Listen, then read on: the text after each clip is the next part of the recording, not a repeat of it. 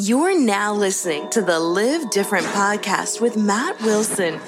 What's up, Live Different podcast community? It's Matt with some exciting news for you. Before we get into tonight's episode with Karen Brown, an amazing author and leadership consultant, I'm excited to share that I will be launching a second podcast, the Millennial Travel Podcast. Some of them will be published here on the Live Different podcast, but others will be exclusive interviews with travel bloggers, sustainability experts, digital nomads on how they have done it, the real micro way to get you up and traveling. I am soon to come out with the Millennial Travel Guidebook, my first book I will be the sole author of, which I'm so excited to share with the world, and also motivating myself by putting this out there because I'm only about halfway done. So anyway, if there is somebody that you would like to see on an upcoming podcast, guest recommendation, suggestion, hit me up on Instagram at MattWilsonTV.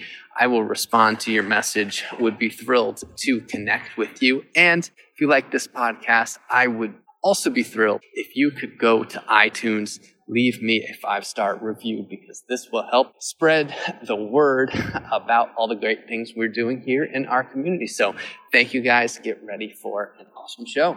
Hello, everyone, and welcome. I'm your host, Matt Wilson, and today I'm here with Karen Brown. Karen is the CEO of Velocity Leadership Consulting, a business psychology coaching company, and an Ironman World Championship finisher. She is a world-class ultra-endurance athlete and the author of Unlimiting Beliefs, 7 Keys to Greater Success in Your Personal and Professional Life, told through the journey of the toughest race in the world. She is on a mission to eradicate limiting beliefs, as am I, and I am very excited to talk to her about that and pass on all of the wisdom that she has to share. So, Karen, without further ado, welcome. Thank you, Matt. Thrilled to be on your show, and hello, everyone in the audience. Yes. I was saying to you before we got started that I've been enjoying your book, and it really dives into your story of your journey to even muster up the courage to enter yourself into the toughest race in the world. So I was hoping that you could tell a little bit of your story for people who are not familiar with it. Yeah, absolutely. Well, for a couple of decades, I was outwardly successful. I was pursuing a very fulfilling career as a professional. And yet at the same time, because I had this great life, really everything I could want. And yet at the same time, I had this nagging feeling growing inside me that I was capable of more and that there was more available and that I wasn't tapping into it. And that feeling came every time I saw the Ironman World Championships on TV, which is every November, but the race is actually every October. And what I realized after all that time is that I was holding myself back from pursuing that big, audacious, hairy, scary, ridiculous dream through something called limiting beliefs. And limiting beliefs are a scientifically proven concept that happen in our unconscious mind, and they happen in a split second. And limiting beliefs go exactly like this. When we say or think, well, I don't have enough time, talent, money, support, whatever, to achieve X. And X for me was the Ironman World Championships. And the thing that I found in discovering limiting beliefs and doing more research and study about them is that they're the number one scientifically proven thing that holds all of us back from pursuing and achieving our dreams. And so once I realized all of this and actually embarked on my journey to the Ironman, because at the same time I discovered them, I learned how to conquer and transform them into unlimiting beliefs. And that's why I wrote the book, because I wanted to make this accessible to everyone in the world. And now it's my mission to eradicate limiting beliefs and transform our world. Because when you think about when none of us suffer from limiting beliefs and we truly can pursue and achieve everything we desire, it will be a very different world. And by leaning into 6 other concepts that I learned, which leverage the power of the unconscious mind, which no one or only people like you and a few other people talk about in the world, but have existed for hundreds of years, actually. When we all tap into that strength and power of our unconscious mind, literally anything is possible. And so that's why I put those in the book, because by tapping into those, after struggling to pursue this dream for a couple of decades, I then was able to jump fully into it and cross the finish line in Hawaii 2 short years later. Amazing. Amazing. So, Karen, what made you believe in the early days that you could not do what you wanted to do in life? Well, that's interesting, because I was always raised and told by my parents that I could really do anything that I wanted. Beautiful. And they would tell me that. Yeah, they would tell me that all the time. So I was clearly pursuing that in my professional life. But like I said, with this dream of the Ironman, I was holding myself back. And what really happened was I had this feeling deep inside, like I mentioned, that I could do it. Like maybe I have what it takes to do that. But it was really scary. I mean, I wasn't a triathlete. I was totally recreational. I had never ridden a road bike. I had never run a marathon. And, so this whole world was foreign to me. And I didn't have the first clue, basically, about how to get there, even the first step to take. And I think that's what a lot of us run into. That doesn't mean, though, and didn't mean for me, that I didn't have the ability to do it.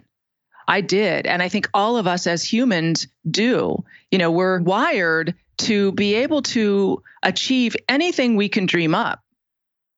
And we're also wired to have limiting beliefs come up for us first, because basically when we were cavemen, that's how our unconscious mind protected us and kept us alive. Well, in modern day society, it's actually a hindrance that we sort of have to understand how our operating system works and then hack into it, to shift it through something called neuroplasticity, and then get it to support us in the way that we want for what we want to achieve. Beautiful. And before we really dive into the science behind this, I do want to point out to everyone how extreme these races are in case they are not aware of what you put yourself through. So can you explain the event in a little bit more detail, how long each leg is and how fast that you have to finish it? I mean, there's a time limit on the thing, so it's quite impressive. I mean, world-class ultra-endurance athlete is no understatement. Yeah. So the Ironman World Championships is the best of the best. So there are about 50 Ironman races throughout the world, that some of which are qualifiers. And basically, this is a race for mostly professional athletes, or the fastest athletes on the planet to qualify for and then compete in Kona, Hawaii. And so the race breaks down like this. It is a 2.4 mile swim in the ocean, followed by a 112-mile bike ride, and then finished off with a marathon. And you're right, you have 17 hours to complete it. It's completed all at once, back to back to back, for all 3 legs. And you're competing with 2,000 of your closest friends and athletic colleagues out there. And it's on the big island of Hawaii, and there's significant weather challenges there. I mean, extreme heat, extreme wind. Like I said, you're swimming in the ocean. And yeah, so that's why some say it's the toughest race in the world. And I really, even though at the time I was pursuing that, it was the biggest thing I could fathom. I mean, my mind couldn't really expand past the Ironman until I actually did it. And then I realized that it was a gateway to a lot of other things. First of all, opening my mind and expanding myself to greater professional success, coming into touch and clarity with my purpose. And then also, I use that as a gateway to get into ultra endurance sports on an international level, which, at the time really kind of blew my mind, but it was the natural step for me. And that includes things like something called the Ultraman, which is a 3-day, 320-mile triathlon where you circumnavigate the big island of Hawaii. Oh my God. Yeah. So, some people say I went, completely off the rails after Ironman and jumped into the ultra world. But it has been the most beautiful 8 years, immersing myself in that world and expanding myself on all fronts. And, also traveling the world like you do, getting to know other cultures, getting to know people in those cultures, and just the experiences, which I know you're all about, and so are your listeners. The experiences have been staggering, absolutely staggering. That's amazing. And Karen, as an athlete, and of course I'm a little timid to ask, but it wasn't like you started racing these things when you were 19 years old. So you were a little bit of an older athlete, if you don't mind me saying. If you'd like to say how old you were, I'm sure people will look it up on the race website. But I mean, this is masochistic to your body. So this is not easy to recover from after after age 25, your recovery is going to start to go down. Would you agree with that? Agree. Okay, yes, you can just agree. You picking that up. Yes. Yeah. Hey, I'll be completely open book with everybody. Yeah, I finally realized that limiting beliefs were holding me back at age 44.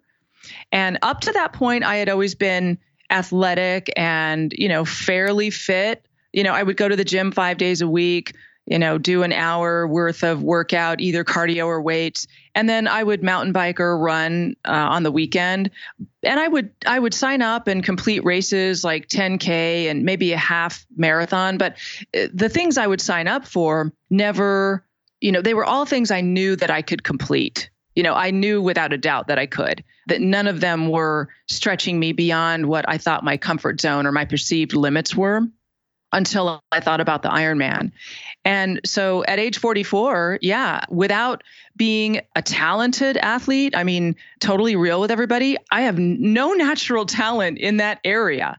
I mean, I am like every listener on your podcast right now. I'm not naturally fast, and I have to work my tail off to do these kinds of things.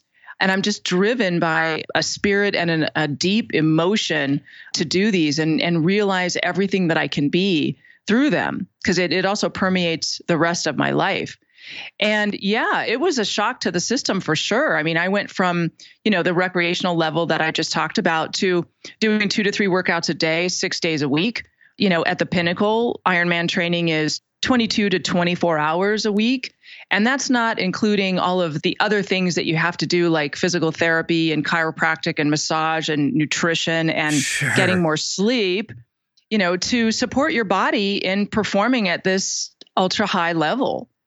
My God. Well, very, very impressive feat.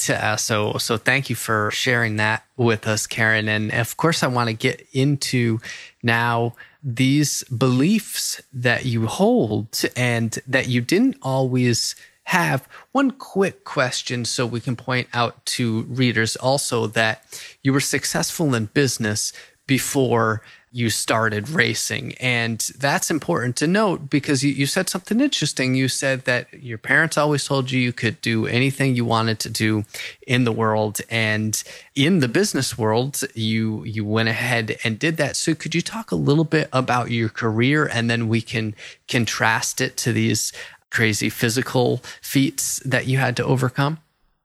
Yes. So I began in commercial real estate about 23 years old. And honestly, I had no earthly idea what I was doing there. I sort of backed into this wonderful job with 2 incredible people that I worked for that showed me everything. I mean, they really shepherded me and showed me everything and fostered that learning and my development. And I basically started by, the interview process. And they said, well, what's your ultimate goal? I said, to have your job. And they said, all right, well, we'll help you achieve that. And they did. So I sort of naturally took to leadership. And I've always been fascinated with human behavior. And so I was able to be an effective coach to my team members within each organization where I worked. And this was before coaching was kind of a formal thing, right? I mean, this was just called team building back then. But I was good at it and I naturally gravitated toward it. So I did that for the better part of 25 years through different companies of all sizes, privately held, publicly held, small, regional, behemoth, everybody, and really had a ball doing it. And, my greatest fulfillment was developing team members and seeing them step into and realize their full potential. I mean, that's just where it's at, I think, as far as I'm concerned as a leader, and learned a lot about leadership along the way. And I'm usually the person that is kind of like Thomas Edison. Like, I discover all the ways not to do it or that it's not going to work before I stagger onto the way that it does. And I think that's really important, for a lot of us. It certainly was for me, because you learn the most through the situations where you fail forward, right? I mean, it's easier when you're successful, but you don't learn as much. So I did that for 25 years, and then also realized that there was this place that we couldn't really get to when we were coaching, which through the Ironman journey, I came to understand was getting into the unconscious mind and how that really drives all learning, change, and behavior. I mean, here's a crazy statistic that I learned along the way, that our conscious mind is only responsible for 0.008% of all of our thoughts and actions in a day. Wow. The balance, is all unconscious. So we're not very aware. I mean, I've met folks like you that, over time you become more aware and you grow and develop your awareness of yourself and your body and your thoughts and your actions. And you can call it emotional awareness, because that is part of it, but it's even deeper than that. And so that's what I really became fascinated with and realized that was the missing link. And so that's when I founded Velocity and, really stepped into my purpose, which I believe is to, again, eradicate limiting beliefs and transform the world, and also help leaders elevate and improve their leadership and professional performance, because I think that has an enormous impact on everyone that leader comes into contact with. Okay, so Karen, when you first started recognizing that there were things below the surface, unconscious beliefs that were holding you back personally, what did you learn about yourself? Oh, goodness, Matt, that's a whole nother show. Let's do it. Oh, gosh. So I learned my behavioral patterns, which is what we work on at Velocity with our clients. And what I'm always interested in every conversation I'm having with human beings, just, what's the behavioral pattern here and where did it come from? I learned that my primary behavioral pattern was that if it was something in my personal life, then I would have limiting beliefs most readily about it first. Whereas in my professional life, I had the opposite. I was able to sort of suspend or have unlimiting beliefs about abilities in my professional life. And I would just immediately spring into action with them. I mean, it was like a split-second decision. Okay, I want to do that. And then I would just jump in with both feet and knew I was going to be able to do it. But completely the opposite in my personal life. So uncovering that behavioral pattern was a big key. And then learning where that came from. I happen to believe, and I've seen this anecdotally in working with a lot of people over time, also in studying the neurosciences. I believe that a lot of behavioral patterns come from early in life, and some of the ones that hold us back the most are from unresolved trauma. Mm-hmm. Yeah. And I don't want anyone to get the wrong impression when I say trauma, because usually when I throw that word out, people have a reaction to it like, well, I don't have any trauma in my life, thinking that, that means they were abused or, something major like that. Sure. And that's not what trauma is. It really just amounts to something that was difficult emotionally for you, and that your unconscious mind had a tough time wrapping itself around. It really couldn't process it. And so all that happens is it encapsulates that trauma and it forms a piece of baggage, which means that every time you go to do something similar or you have a similar thought or experience, it's a very simplistic machine. And so it will think, oh, well, this time is just like that time. And then it'll cause you to pull back from doing whatever it is you're thinking about doing. So it's really as simple as, habitual behavioral patterns that start with some root cause, that happened. Okay, so I'll give you a very basic example of one that I can think of in my own life, and you can tell me if this is the type of pattern that you're trying to identify. I might have spoken about this on a previous podcast. I don't know. But so I changed schools in third grade. My family moved from New England to New York. And when I was going to school in the beginning of the year, we were doing multiplication. And when I got to the new school, they were doing division.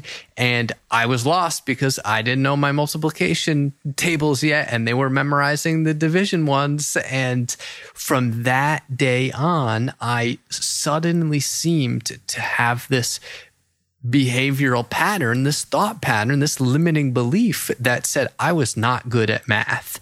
And it did not change. So I've always said, I'm still not going to say I'm a natural at it, but I did not overcome that until I worked so hard in college on my, whatever calculus classes that I was taking and statistics and that type of stuff, where the math lab where I would hang out constantly actually offered me a job in the math lab. And it's one of my dad's favorite stories ever, because everybody told me I just wasn't good at math. There wasn't anything that I could do. And that was my limiting belief for the next 15 years of my academic career, until I realized, wait a second, I can actually do this. This is not that hard. Is this an example of one of those behavioral traumas?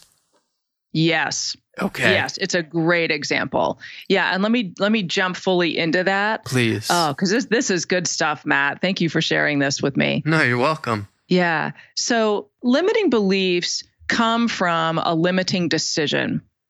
And so your limiting decision and limiting decisions often are formed in our unconscious mind through comparison, or they can certainly happen from someone telling us we'll never be able to do something. Oh, you're incapable of doing that. You'll never be able to do that. You won't ever be able to do that. That's certainly how a limiting decision is formed. But most often it's formed from comparison. And you, when you're in third grade and went to the new school, you were comparing yourself and your abilities to those of your fellow students. They were already in division. You hadn't, memorized your multiplication. So that gap between the two is where the limiting decision was made.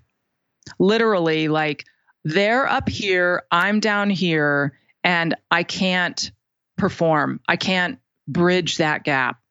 That's a limiting decision. And that's the root cause then of the limiting belief, that pattern that then just keeps getting repeated until college, when you were in the math lab and they offered you a job, and then you actually systematically put yourself in that position to have to do math, and you took one step at a time to actually transform that limiting belief with action. That's exactly how a limiting belief is transformed and turned into an unlimiting belief, which serves you in doing something that you would like to do.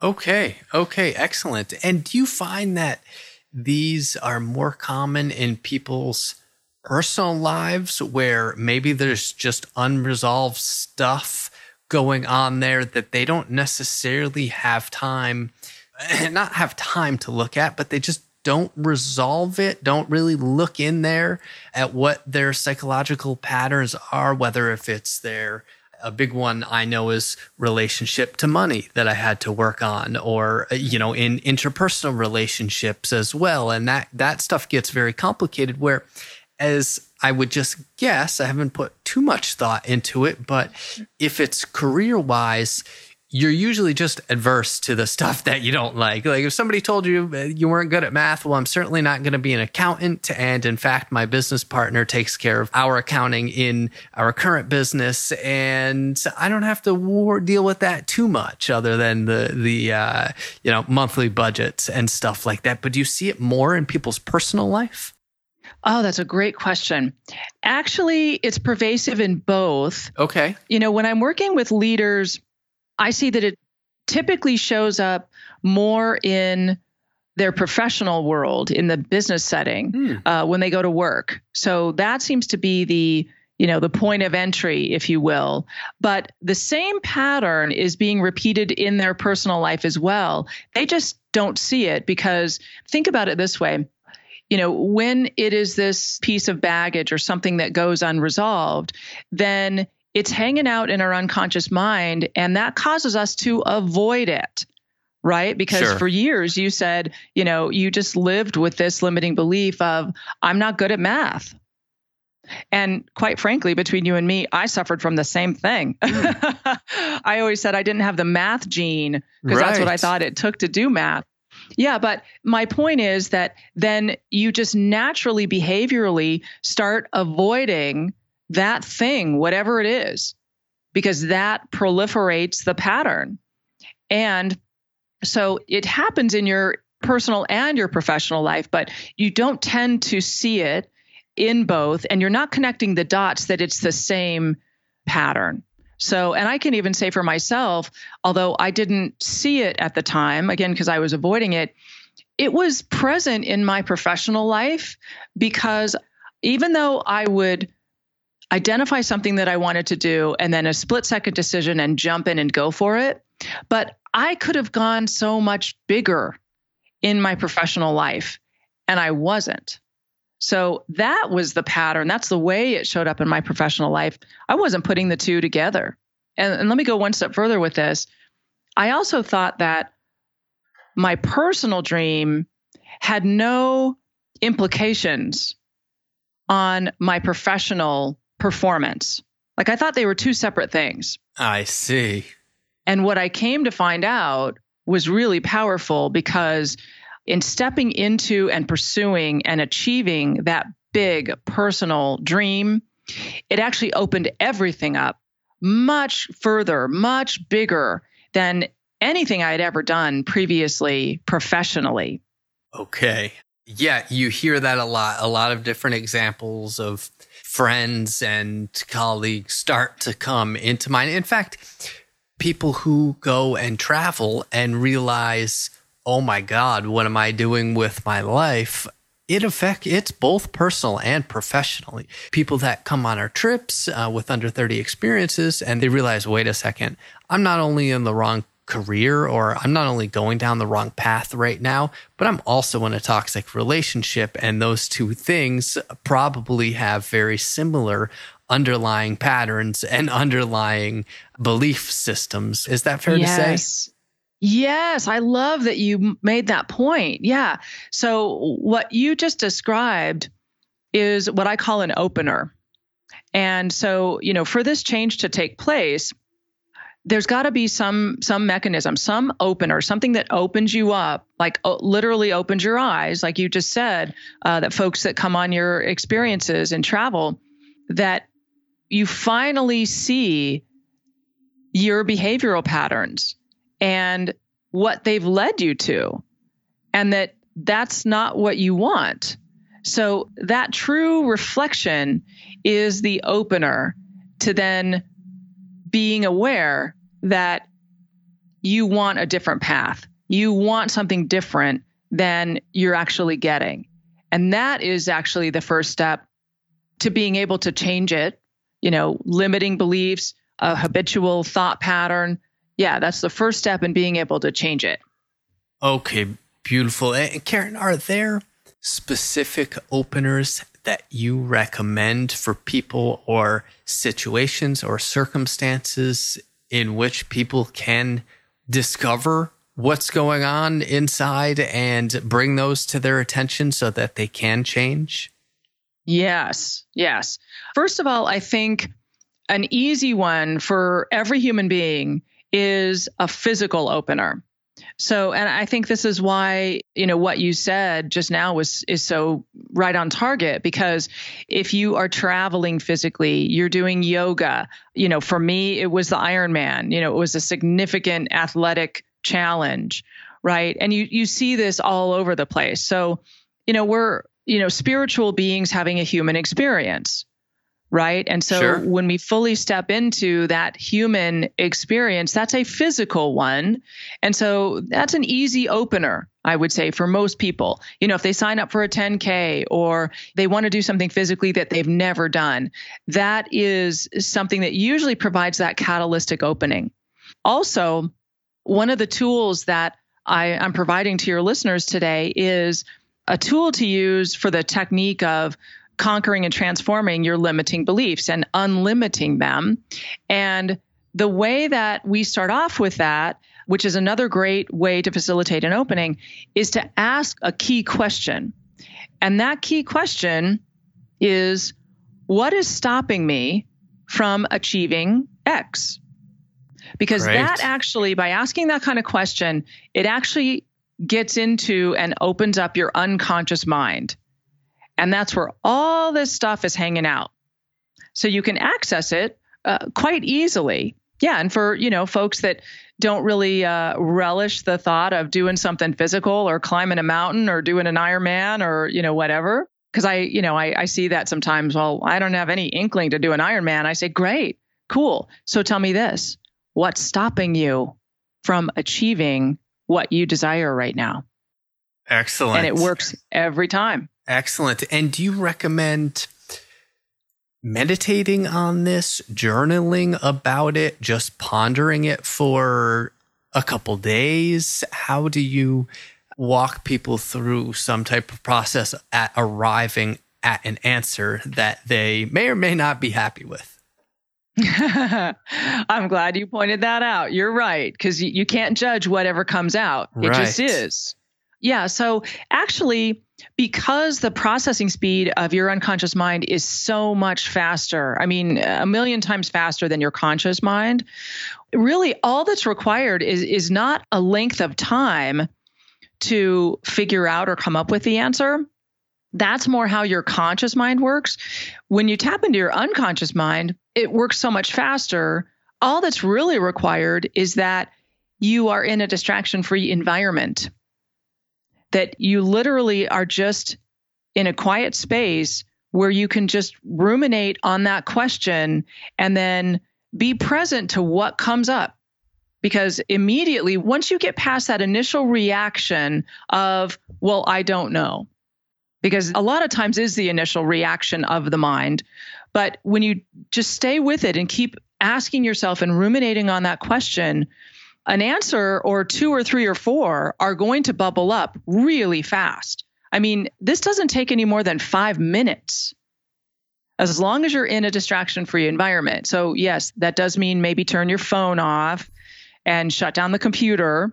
And then the next step is writing those things down. So it is journaling in a sense, but it doesn't need to be, a 10-page dissertation. It just needs to be capturing what bubbled up for you, those limiting beliefs, because they're right on the surface of your unconscious mind.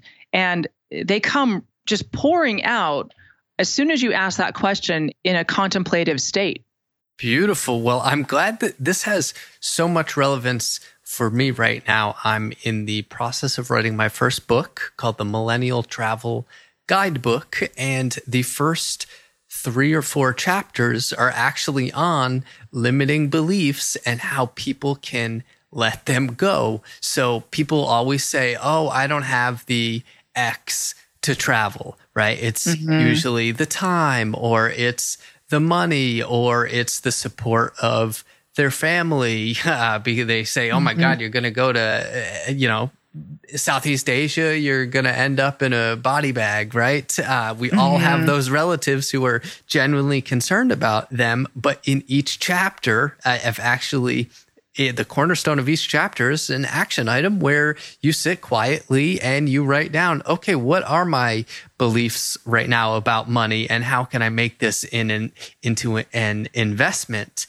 Rather than just a frivolous spend, and how this can actually benefit people. So thank you for this. I might have to put some of your information and some of your exercises in the book. Yes. Oh, I'm so glad to hear you're writing that book. Oh, my goodness.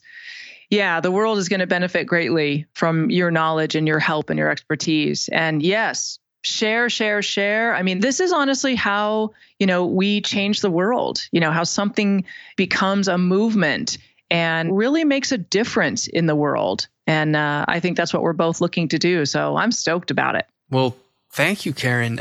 I have to ask, if there were no more limiting beliefs in the world, or forget no more, because of course, a lot of people would say that is physically impossible. Okay, my limiting beliefs are saying that that's impossible right now. But say we changed just 1% of the human population's mind and got rid of their limiting beliefs, and they could go and personally affect the 99 other people around them.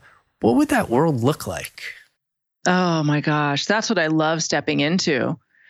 Because, that world would be one where we fully support one another by lifting each other up and saying, yeah, you can do that. And what can I do to support you to do that? Here's a good example.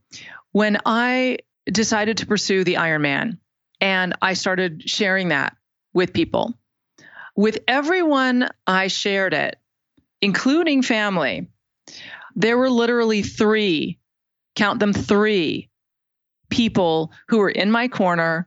They never batted an eye and said, yes, I know you'll be able to do that. What can I do to support you? Mm-hmm. Everybody else was, a negative Nancy, a doubting Thomas, was like, oh my gosh, I don't even know how you would do that. Or worse, even my own husband at the time said, you don't have what it takes to do that. And you know what? You don't deserve to be there. And so that was what would change in our world, that we would all come to the table with this deep understanding of, our truth, which is we can do anything. Literally, we are wired up to do anything that we can dream up. And so I think it's the biggest gift that we can give each other when we actually realize that and we see it in each other and we bring it out and we support it. Well, that sounds like a world that I would like to be a part of. And I'm glad that we're working together to see that change in the world come into fruition. And if people are listening out there, please, you can, at the end of the show, you can reach out to Karen. I'm always available for listeners to be able to interact with. And this is why we put this type of content out, because we want to build that community of people who believe those type of things. And Karen, I wanted to take this to the next level, because we've talked about success in your professional life. We've talked about success in your personal life through athletics. And I'm picking up that all of this entire transformation that you had to go through, surrounding yourself by the right people and what that did for your psyche, it seems like there were some spiritual outcomes that came through that as well. So I was wondering if that was the case and if you could tell us a little bit more about that. Oh, yes. Lots of spiritual growth and outcomes for sure. Remember I said, when I started pursuing this, I had no earthly idea what to do. So the first thing I did was hire a coach, to have someone to show me what to do, because I didn't even know what I didn't know. Again, I was never part of this world called triathlon. And the other thing that I did right out of the gate was, this was just true for me, however this works for everybody listening, hey, that's up to you. Interpret it how you will. But I started praying twice a day. And it was a very simple prayer, just, God, grant me the strength and the wisdom to see this through, to do what I need to do today, to achieve this. And I tell you what, Matt, it was amazing to open myself up like that, because I'm by nature a very achievement-oriented person. A long time ago, old school, we used to say type A personality, right? Yeah. I'm a doer, I'm an achiever. I tend to rely on myself and my own abilities. So, for me to kind of surrender and open this up to a greater power than myself and ask for help was a big deal. And I just leaned into it fully. And I tell you what, every day, people and conversations and information would just show up that was the next thing that I needed. I mean, there are many examples of this in my book, and there are a lot more that the book would have been 500 pages if I would have included all of them. But, I think that is a piece, that goes along with unlimiting your beliefs. I mean, like I said before, we as human beings, we're spiritual beings having a human experience, and we are wired up to be spiritual. And, so that's a part of it that goes hand in hand with this. And I think when we can bring that into the fold, step into that, it makes it honestly easier and faster. And I think in that way, we're also able to bring other people along, because the other thing that revealed to me is that we really are all connected, that there's none of this separateness or isolation that we sometimes feel as humans, that we really are all connected. And when we do show up for each other and, are open to each other, that connection, that flow just happened between us. And I mean, that's the great stuff of this life, and being on the planet with each other. I mean, just very simplistically, what I've learned from other people over time from all over the world is actually mind-blowing when I think about it. But from a spiritual perspective, it makes all the sense in the world. Like, yeah, this is why we're here. We're supposed to help each other through this stuff, not grit our teeth and white knuckle it, individually trying to make our way. Right. Yeah. Thank you for sharing that, Karen. And for people out there who are listening to this and are that type A personality, achievement oriented, believe that they are completely responsible for their own destiny, which may be the case. But I mean, you started this off by saying that the first thing you did, or one of the first things that you did, was start to pray. So I'm curious if you've looked into any of the science behind what that actually does, ingraining positive things into your subconscious, because that seems to be a big part of what you teach. Oh, absolutely. Yes. And here's how that works.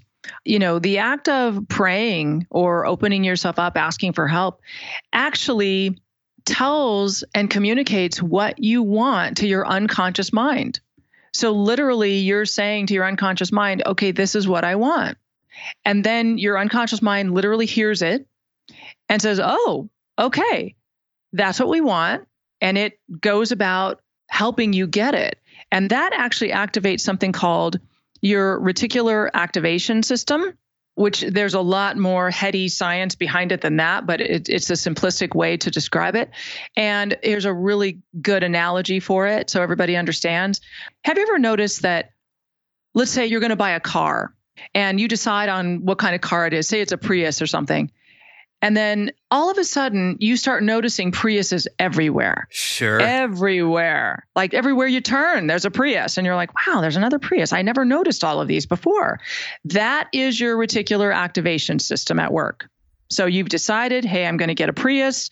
And then that's your reticular activation system kicking into gear going, oh, okay, she wants a Prius. All right, we're going to get that. And so it starts to see all of those out there.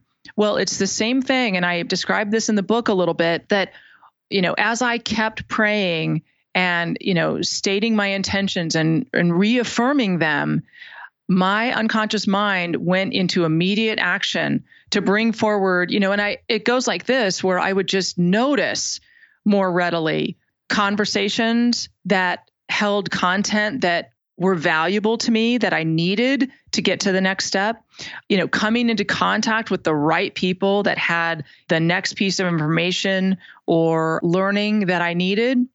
And also the other thing that happens scientifically in this process is you start becoming that person that you're seeing, on your way to achieving this goal or dream. So it literally becomes your identity, the act of praying, the transformation that's happening, your unconscious mind listening to what you're saying.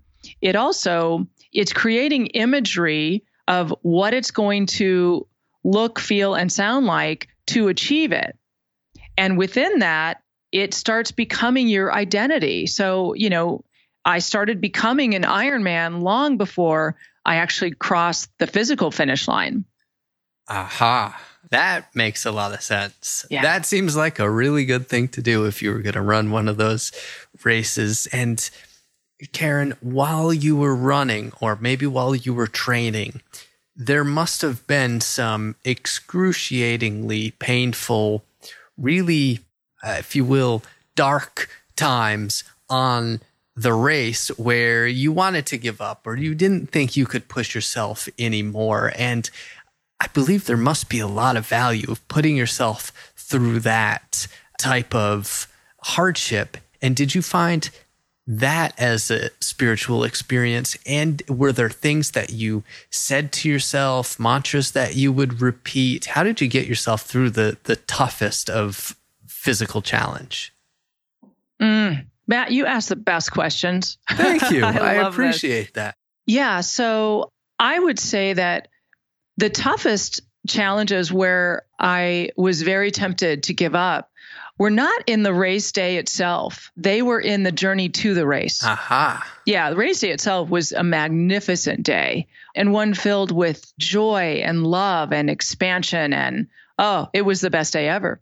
But getting there was filled with physical and emotional pain, for sure. Examples of which are I went through a contentious divorce because my husband, first of all said, you're not capable of doing that and you don't deserve to be in that race. And so he was unsupportive. And again, going back to the identity thing, I felt like this is who I am. This is, where I want to go. And, it was many times it was just a very pervasive feeling deep inside of me.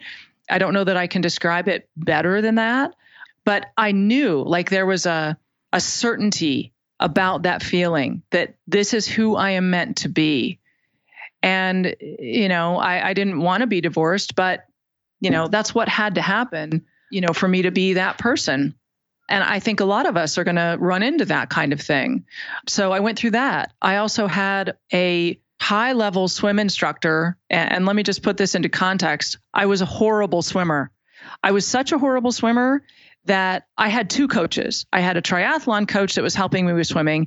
And then I had a individual swim coach. And that was his full-time job to help me be a better swimmer. And he was a jerk. I'm just going to put it out there. I mean, I could use a much stronger word that's two syllables and starts with A and ends with E, because that's exactly what he was. And I explain this in the book, but he actually reduced me to tears several times and just said horrible, damaging things like, you know what? You are a terrible swimmer. You have a horrible feel for the water. I don't know what you're thinking. I mean, just like really nasty stuff. And you know what? It was in those moments that I really had to dig deep and look at what was happening and compare it to who I am. And it was tough, but I always emerged through faith and that feeling that I was destined for this and I was on my path, and that would give me the strength to deal with it and to move forward, to the next step. That's the advice I would give everyone is, just stick with that feeling that is deep in your gut, that's in your core, that is true, that is saying to you, you can do this. You are this person. And this is what you were meant to do. This is who you're meant to be. Stick with it because, oftentimes it's those other people's limiting beliefs that they're throwing on to you. It has nothing to do. It's not the truth. It's not, they're not right about your ability. We're worried that they're right, but they're not. Did you have any particular tools to get you through those times and help you stay focused on that belief? Because it's very easy to get sidetracked and say, you know what, you're right. This swim instructor is right. I'm a terrible swimmer. What am I doing here? Or, even worse if it's someone you're married to. So you mentioned prayer. Was there anything else in particular that you did to be able to keep that belief front and center? Yes, several things. First of all, and this is another key from the book, to center myself, I would go back to what I call tapping into the dream, which is what it looked, felt, and sounded like to cross the finish line in Hawaii. Mm-hmm. And, to fully step into that, to feel the air on my skin, to, smell what it would smell like, to hear the roar of the crowd at the finish line, and to feel all of the emotions that would well up like an exquisite wave inside of me, crossing the finish line, feeling what it would feel like on every level, physical, emotional, mental, spiritual, to be that person that I saw myself becoming in the culmination at the finish line of that race. So tapping into the dream and specifically the emotions of it, right? That's what always brought me back to center. And then I always had one or two go-to like mantra songs that I would play over and over. And I would write some of the words on my water bottles that I would put in the water in the cages on my bike. So I had a vision board, one at work and one at home. And I would put, visual reminders of what this dream meant for me. And so that I would see those things every day. And there were reminders of my dream everywhere. There were stickers on my window of my car so that every time I got in and out of my car, I saw it. I had a training folder that, I kept all of my Ironman information and races and training schedule and everything in, and it was covered with this kind of stuff. I had socks and hats and T-shirts and, everything that I could get my hands on that were just so that literally everywhere I turned and also on my phone, everywhere I turned, everywhere I looked, my dream was right there.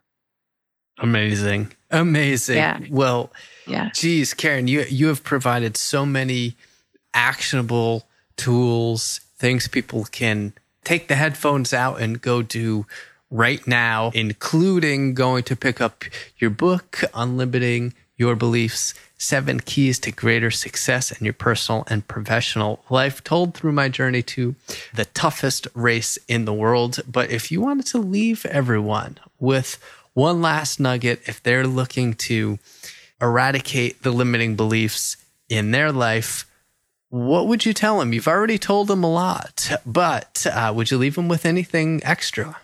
Yes. The last nugget I would leave them with is another scientifically proven thing that I learned on the way, which is when you think you're at your limit, you're really only at 60%, 60, of your capacity. Wow. So you have 40% more within you. And I got to tell you, I tapped into that a lot, both in the Ironman journey and also a lot in my professional life. It's so helpful to realize that and go, no, I've got more than this. I've still got 40% in the tank. I just need to tap into it. And then it's amazing when I realize that and then I say it. Sometimes I even say it out loud to myself. It's like a whole new feeling comes over me and I am re-energized and invigorated. And then I move forward again. Excellent. Excellent, Karen. Well, if people want to reach out to you, become part of your community, interact with you in some way, shape, or form, in addition to your book, where can they find you online? They can find me at, I'm going to give a URL here, which is the name of my company followed by the name of your show. So the name of my company is velocityleadershipconsulting.com. And then just put a / and live different behind it. And you will land on a landing page that has access to my book, videos about how to use these techniques and tap into the power of your unconscious mind, the form on how to unlimit your beliefs that I talked about earlier, and a whole bunch of other stuff that I'm glad that I put into place for all of your great tribe. And if you could share this information readily, I mean, that's what I said. I'm really on a mission. So share this, bring other people along with you in your transformation. It helps all of us. And then also, if you read the book and there's some significant ahas for you, if you would help me, get out of the dark halls of Amazon, show me some love in a 5-star review, that also really helps others. That brings others along because whatever you're sharing was your aha, it resonates with somebody else because they're struggling with the same thing. And then they go, oh, look, that person struggled with the same thing I do. Oh, maybe that would help me. And that's how we really change the world and make a difference. Excellent, Karen. Well, I certainly want to live in that world and it's already beginning. So thank you for that. And anybody who's looking for that link, again, we will link that in our show notes, of course, on iTunes, Under 30 Experiences, blog, etc., all the places that this podcast gets syndicated to. So we're looking forward to getting those tools from you, Karen. And thanks again. Really appreciate it. Such a pleasure being on your show. Thanks for having me, Matt. You're welcome.